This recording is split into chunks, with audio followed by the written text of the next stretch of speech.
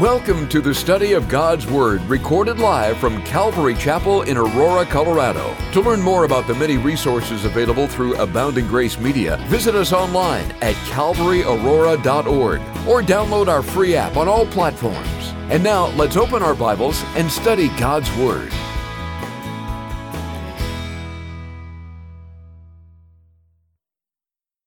Okay, so number one, we want to look at Jesus' power over nature.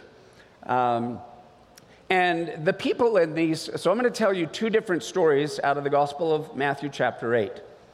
And the people in the next couple of miracles had a need for peace because there were storms coming into their life, and Jesus supernaturally provided peace for them. So that's kind of the title of my message, Peace for the Disturbed.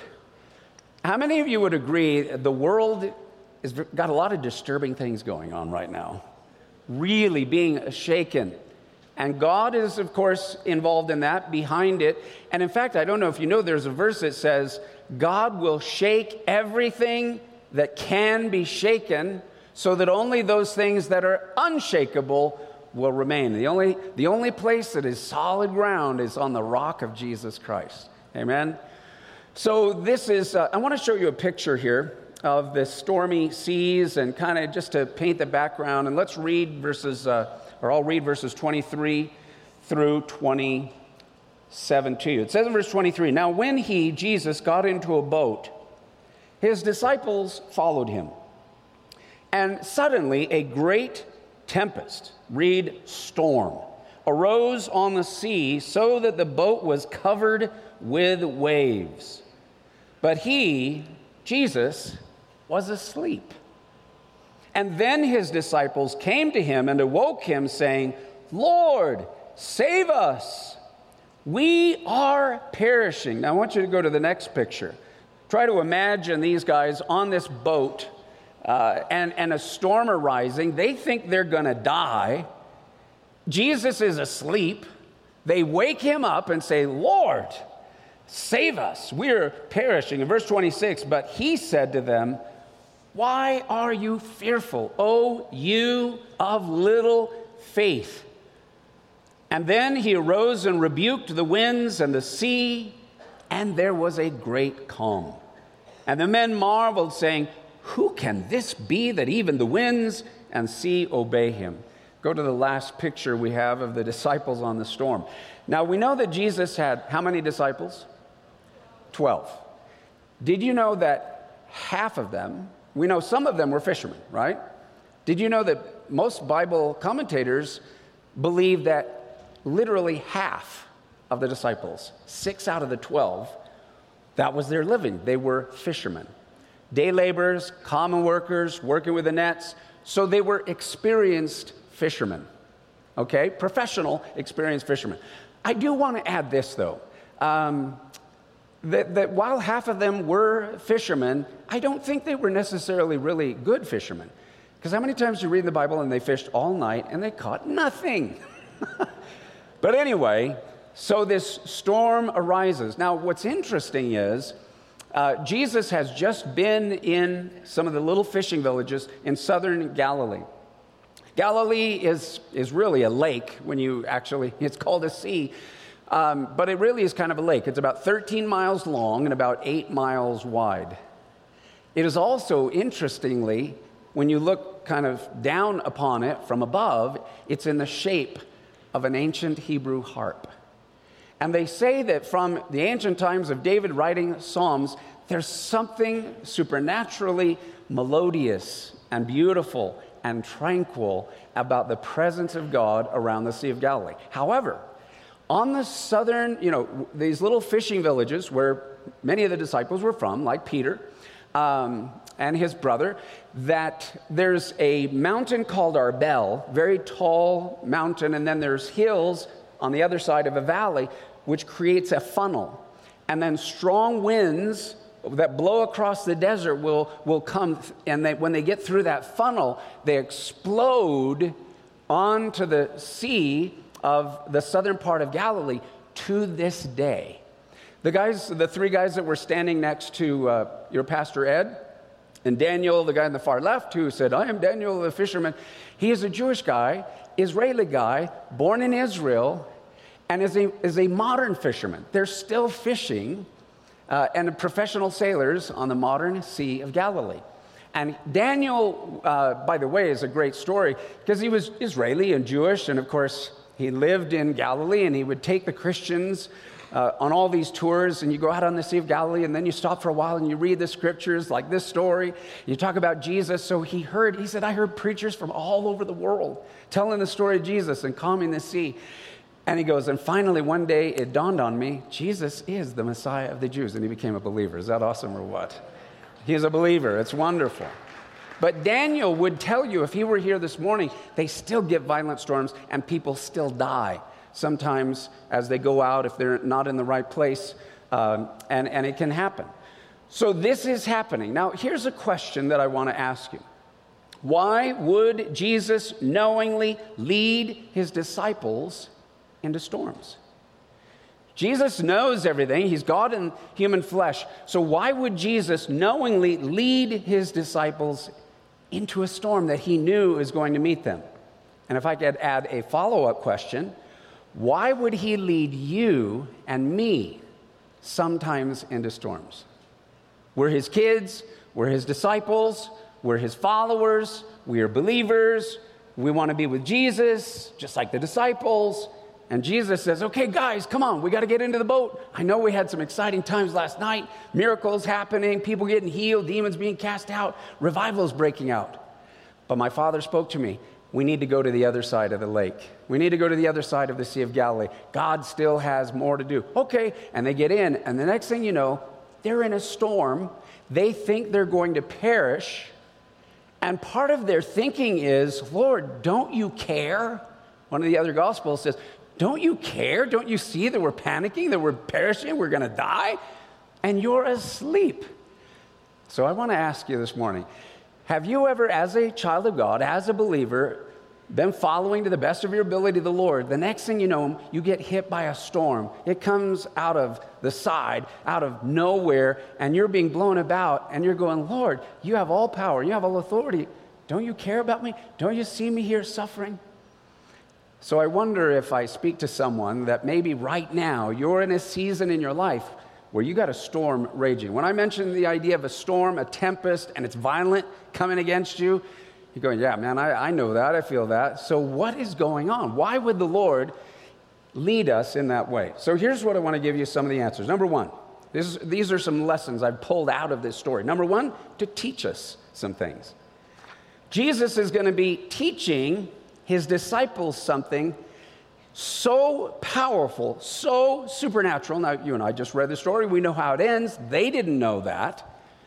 But because they learned this lesson in a storm, when you're in a storm, everything is awake. Your eyes are awake. Your emotions are awake. You're like, and you will never forget it. God knows how to teach us some things, I might add, we can only learn in the storms. All right? Now, here, number two, let's observe this. The storm came because they obeyed the Lord. Now, that's a weird one. They're following the Lord. They're obedient.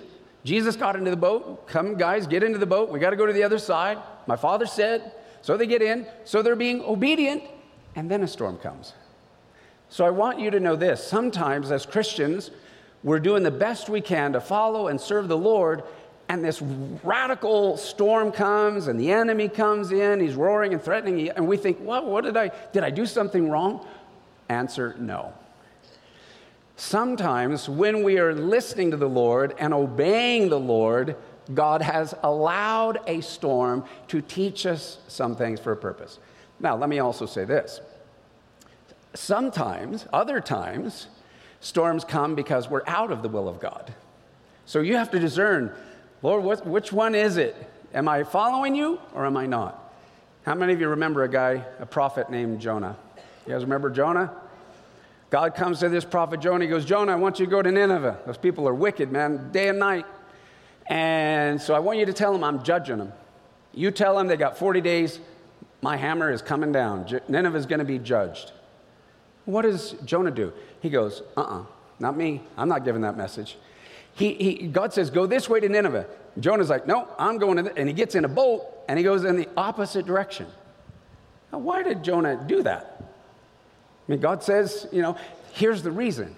Because Jonah knew, if I go to Nineveh, as wicked as those people are, and I don't like them, and I'm a prejudice against them, but if I go give the message that God's going to judge them in 40 days, they might repent.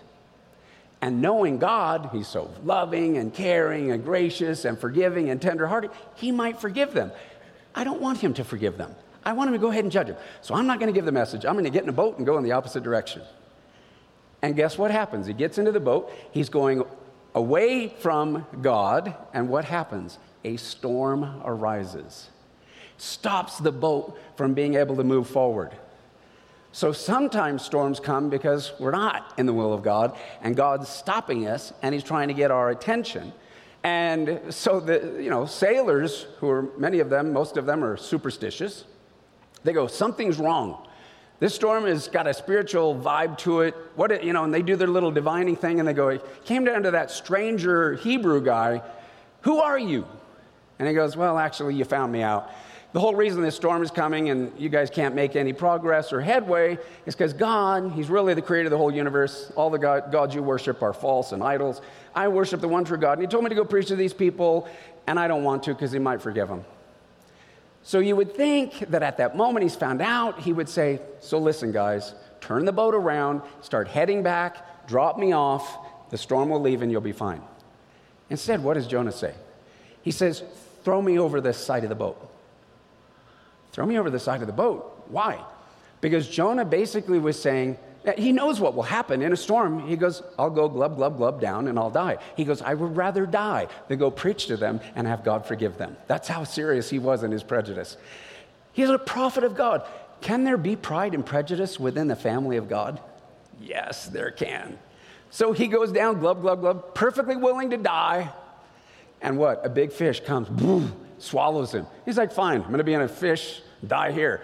He keeps living for 3 days and 3 nights. He's like, when am I going to die in here, And the next thing you know, after 3 days and nights, God gives the fish a bellyache, and he basically vomits up Jonah on a shore.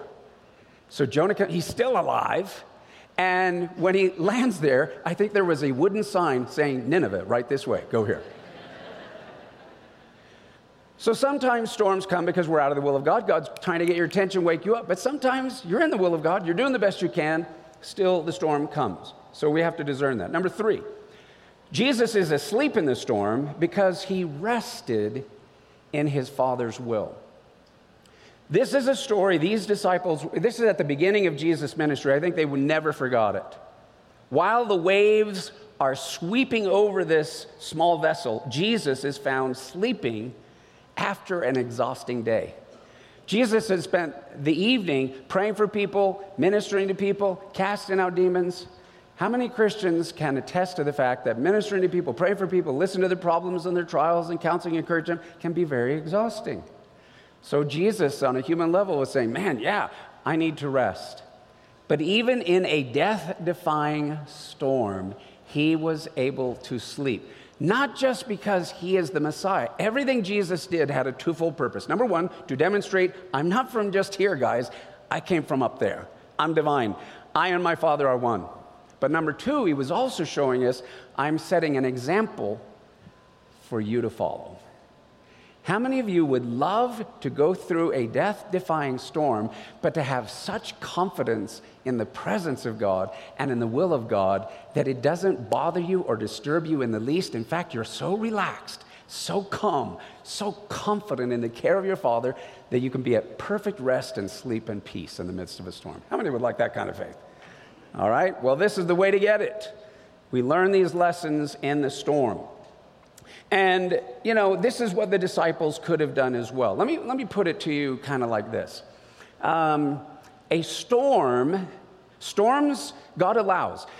You may be in a storm right now. If you're not in one now, don't worry, you'll be in one by the end of the week, okay? They just keep coming. Until we get to heaven, we're going to have storms. But know this, and this is what you learn from when you're just a baby believer. you start growing up a little bit. You start learning something. Here's the secret of a mature believer.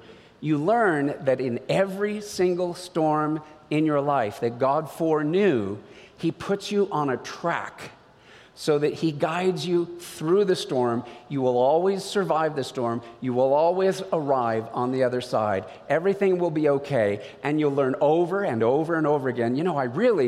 Knowing the way God is, I could have taken a nap, and I didn't need to waste all that time being anxious and worried. Hallelujah.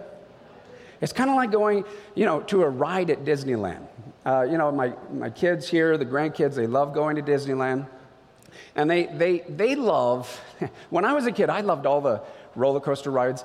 Now that I'm 60, not as much as I did when I was a kid. Can you feel me on that? So anyway, but the kids are like, yeah, but we want to go on the one, where Papa's head turns red and he's like going to scream and all of that. So you wait 2 hours in line for a 2-minute ride. So you get in line, and there you are, and all of a sudden, the bar goes down, and then that frightening sound, the thing turns up like this, and it goes click, click, click, click, right, as you go up.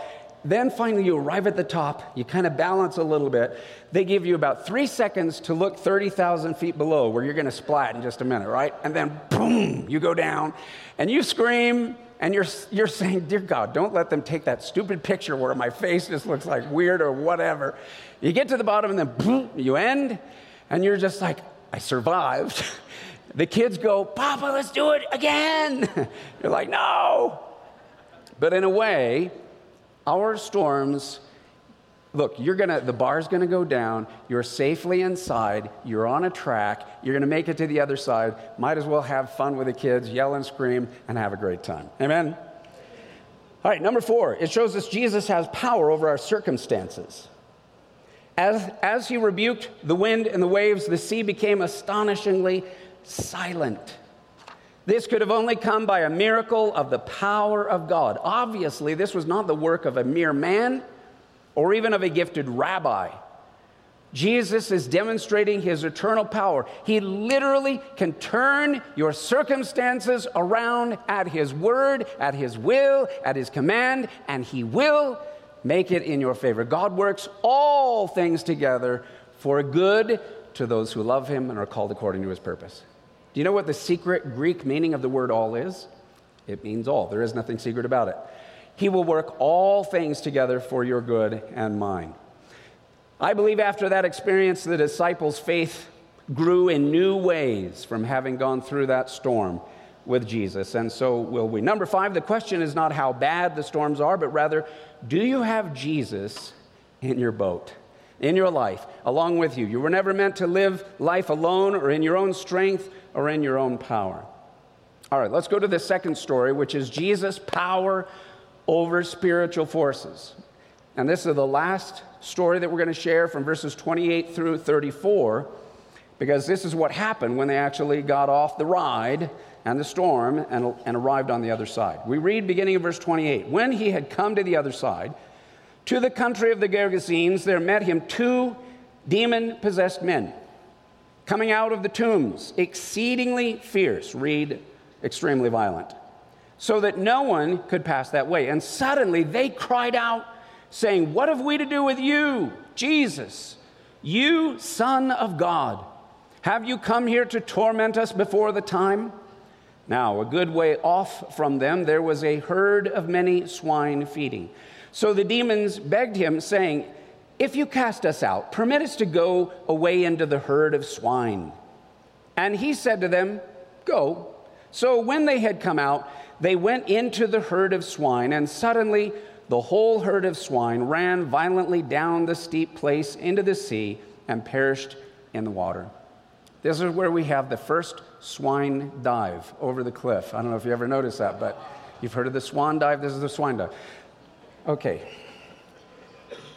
It bombed just like it did first service. Okay, don't put that when you go from... This is also the first case ever of deviled ham anywhere in the Bible. I just thought I'd mention that. Okay, so then, verse 33, then those who kept them fled, and they went away into the city and told everything, including what had happened to the demon-possessed men. They got delivered. And behold, the whole city came out to meet Jesus, and when they saw him, they begged him to depart from their region. They were frightened. He's got more power than the demons. We're scared of him. So what does this tell us? Why did Jesus go to the other side? This is probably a non-Jewish area. Why? Because they're raising pigs. If you know anything about Jews, they don't eat pork, right? So they're Gentiles. And what it shows is that Jesus cared not only about his own family and his own tribe and the Jewish people, he cares about the Gentiles, and he cares about the whole world. For God so loved the world that he gave his only begotten Son, every nation, every language, every kindred, and every tribe. So what were these two men? They were demon-possessed. In the scriptures, demons are part of the fallen angels who rebelled against God long ago before the foundations of this world. The chief cherub among them is called Satan, or Satan, the adversary. He used to be the highest ranking of angel cherub, but he fell away from God, rebelled against him, wanted to be like God. And he leads lesser spirits, fallen angels, that are described as demonic spirits. And I wanted to just make, this one comment. I know that, for many of you here, you probably, okay, yeah, we know that, or we believe that, and we're part of that. But I also know there may be a percentage of people that are here, and especially millennials. There are many of them, they don't believe so much maybe in the supernatural and saying, my parents believe all that hocus pocus. I believe in science. I believe in what you can see, what you can test, and everything else. And I know also that there's some of you here, you've got prodigals that are out and they're not following the Lord or whatever. And so I just want to say this. In the name of Jesus, I pray for every young man. I pray for every young woman.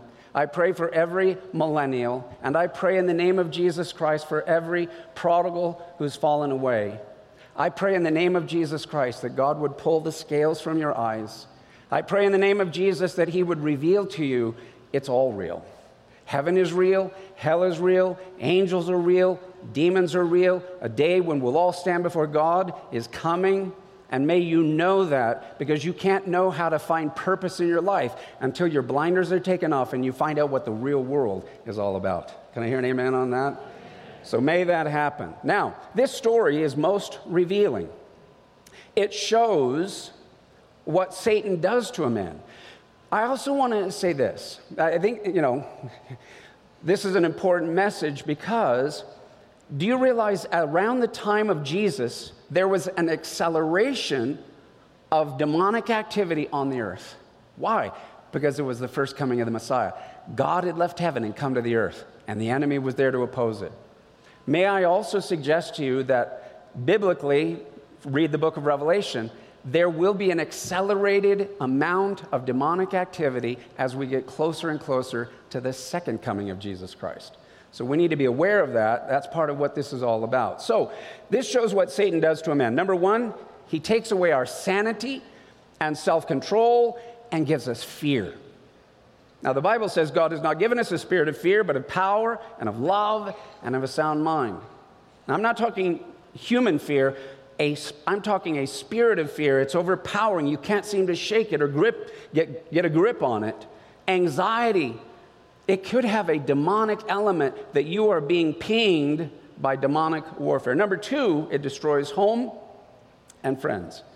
The enemy is about destroying marriages, destroying relationships, destroying between parents and their children, vice versa, even among friends. It's anything that's got to do with division has an element of the supernatural, evil, demonic spirits. Number three, it condemns him to an eternity of judgment. And the Bible doesn't give any wiggle room for that. It's like, as long as forever is, that's how long the judgment will come. Now, here's another interesting thing. This story reveals what demons believe. Not just what we believe, what the Bible believes, what disciples believe, but there's demons mentioned in here, and they talk and say stuff, and it's revealed what demons believe. Number one, note, they believe in the existence of God. They know there's a God. They know the spirit world is real. In your notes is James chapter 2, verse 19. Let's read that scripture out loud together. You believe that there is one God. You do well. Even the demons believe and tremble. James is saying, hey, you believe in God? Big deal. Do you have saving faith? Because even the demons know that the devil is real and that he exists. You got to have a saving faith. Number two, demons believe in the deity of Jesus Christ. They're not only aware of the spiritual realm, they know the identity of Jesus. They know that he is deity. They know that they have to yield to him, and in the laws of the kingdom of the universe and beyond, in the spiritual realm, they have to obey and submit and honor whatever he says. Demons believe in the deity of Christ. Number three, they believe in the reality of future judgment. If you come to judge us before the time, give us a way out. And so they go into swine, which is a whole other weird element to it, but it's part of the story.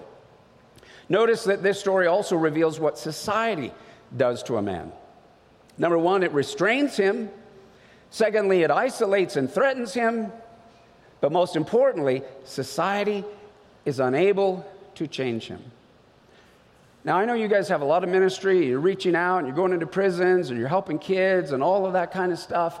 But know this, the same community right here in Aurora is no different than the community within San Diego. The enemy often starts when we are children, and he will find a vessel that is rebellious and lustful or whatever to influence them to abuse us or wound us when we are young. And he plants a hook, and all of a sudden, and we grow up with that. And we may hear the gospel, but we're constantly in this struggle and so forth. I want you to know it's a radical battle between good and evil, between the kingdom of heaven and the kingdom of darkness. It's not a mere philosophical thing to be a Christian and walk with God. It is a literal if you get saved, you're literally dragged out, as it were, of the gates of hell, delivered from demonic powers more overpowering than you. And only in Christ do you find freedom to live in love and joy and peace and experience his Holy Spirit, have hope for the future, and a purpose for your life day to day until we get into the kingdom. Amen? It's real all the way through and through. So society is unable to change him. We can lock him up, we can give a certain level of justice, but we can't change him. What does Jesus do for someone whose life is bondage and battle? What did Jesus do for these two men? He delivered them. And what Jesus did for them, he will do for you. He can deliver us from drug addiction. He can deliver us from sexual abuse, emotional abuse, physical abuse. He can deliver you. He can take every poisonous dart out of your heart. He can restore you. He can heal you. He can literally transform you from the inside to the outside. In fact, I want to say this. All of us have certain miseries we've endured in this fallen, broken world. And guess what? When you allow the Holy Spirit and Jesus to come in to wash you, cleanse you, heal you, forgive you, transform you, and deliver you out of your misery, comes your ministry. God will use the very things that you experience and were set free from and delivered from to help the next generation, to help the ones that are coming up, the little ones and the boys and the girls and the next generation, to love them and to bless them. So he delivered them by the power of his word, number one. Number two, he restored their sanity and their peace. And God can give you a peace that passes all understanding, and his word becomes precious. These are not just, philosophical thoughts. These are divine truths, are like divine seeds that get planted in your mind and heart. And when they grow up, they bear supernatural fruit called the fruit of the Spirit. So in closing, I want to just share this. What do we learn about spiritual warfare? This is my last point as we wrap it up. Number one, we learn a believer cannot be demon-possessed. Can I hear a hallelujah on that? Hallelujah. Hallelujah. So there's three parts to us, all right? We're made in the image of God. So Father, Son, Holy Spirit, there's three parts to every human being. We're three, and yet I'm only one. But there's three parts to me. The outside is like a body. The outer court of the temple. The outer court is like the body. The inner court, called the holy place, is like the soul. Your mind, your thoughts, your emotions, your will, your soul. Inside of that was the Holy of Holies. That is the only place God manifests. Let his visible glory be seen. Guess what? When you get saved, in your Holy of Holies, the deepest part of you, the Holy Spirit comes and makes your dead spirit alive. You're born spiritual. You're born again, born anew. And his spirit and your spirit become one. And the devil can never get between you and the Holy Spirit for the rest of eternity. Hallelujah. Hallelujah. But notice number 2. But a believer can be demonically oppressed. Now, okay, I'm saved. I know I'm the gospel and I believe in Jesus. But guess what? You can be afflicted on the outside. Many times Jesus would heal and cast out demons and then heal and cast out demons.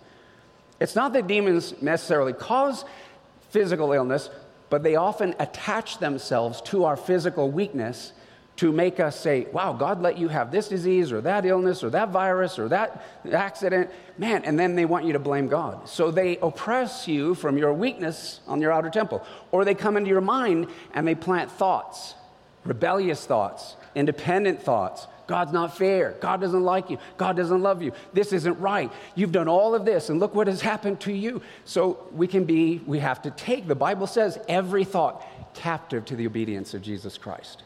We need to recognize when it's a lie. Here's what the devil will do. He'll put a lie inside of you and plant it, and then he'll turn around and say, I can't believe you just had that thought and you call yourself a Christian. He plants the thought, and then he blames you for having the thought.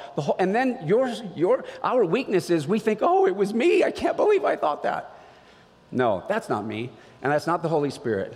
That's from the enemy, and that's a lie, and I reject it, and I resist it in the name of Jesus. Amen? So we have to take every thought captive to the obedience of Christ, and we can be delivered. Number 3, we can be delivered by the power and the authority of Jesus Christ. It doesn't get any more real or supernatural than that. By his word, his presence, his spirit, his word in your life, and you yielding yourself to him, you can have victory after victory. Go from the storm into the rest where you are at peace, even in the midst of the storm. Amen? Amen. Let's bow our heads and let's close our eyes. And I want to ask, first of all, there may be somebody here that, you were raised in the church, or you know the gospel, you heard it, you accepted it, but maybe you're not exactly, haven't been walking with God. So your life is kind of a mixed bag right now. God loves you too much to let you be comfortable in compromise or in sin or in your addictions or your compromises or, and you're probably torn. It's the most miserable people on the planet are carnal Christians. They're never at peace. They know too much to accept it, but they're weak. So you might need to recommit your life to Jesus Christ. There may be others of you that you've nobody ever explained to you that there's a part where Jesus said, look, I stand at the door and knock. If anyone hears my voice and opens the door, I will come inside of you and sup with you, which is a Jewish way of saying we will become family over a meal. And you were never meant to live life alone in your own head with your own thoughts. That'll drive you nuts. You were never meant to live in your own strength. You were never meant to live in your own power or by your own wits or your own abilities, gifts that God may have given you, but you were never meant to live alone. Jesus knocking on the door means he's always been with you from the time you were conceived in your mother's womb. He's always been there, right next to you. But salvation is different. What a gentleman. He knocks on the door of your heart. It's very gentle, and it's in your conscience. He says, if you let me in, I will forgive you of everything you've ever done wrong. I'll wash and cleanse your conscience with my blood. I'll give you a new spirit. You'll be born again, and you'll start growing in my ways and getting ready because you are my son. I've prepared an eternal, glorious future. I have such wonderful plans, but I can't start those until you invite me inside. What a gentleman. So I'm going to pray a simple prayer. I'm going to ask everybody that knows the Lord already, I want you to pray with me and pray out loud as well. The reason is I kind of liken it to, you're married and then you renew your vows. It doesn't mean you're not married. What it means when you renew your vows is if I had it to do all over again, honey, I would do it. In fact, the words mean more to me today, and I love you more now than I did at the beginning. So you can pray out loud. For those recommitting their lives, maybe you pray out loud. This could be a turning point for you. And maybe there's someone listening that for the very first time, you're going to get saved. Your eternal future will never be the same. So if you're willing, would you pray with me? Pray out loud after me as we just go through this very simple prayer. So let's pray, if you're willing, after this manner. Dear Lord, I admit that I am a sinner. And I am so sorry for everything that I have done wrong. Thank you for loving me. Thank you for dying on the cross in my place. Wash me in your holy blood. I open the door of my heart, and I ask you to come into my life, to be my personal Lord and Savior. Please fill me with your Holy Spirit. I receive the gift of eternal life. Now help me follow you, Jesus, all the way to heaven until I see you face to face. In Jesus' name, amen. We pray that you've been encouraged by this Bible study delivered live from the sanctuary of Calvary, Aurora. For prayer or a copy of this study, call us at 877-30-GRACE. That's 877-304-7223. Or visit us online at calvaryaurora.org. Be blessed as you worship Jesus this week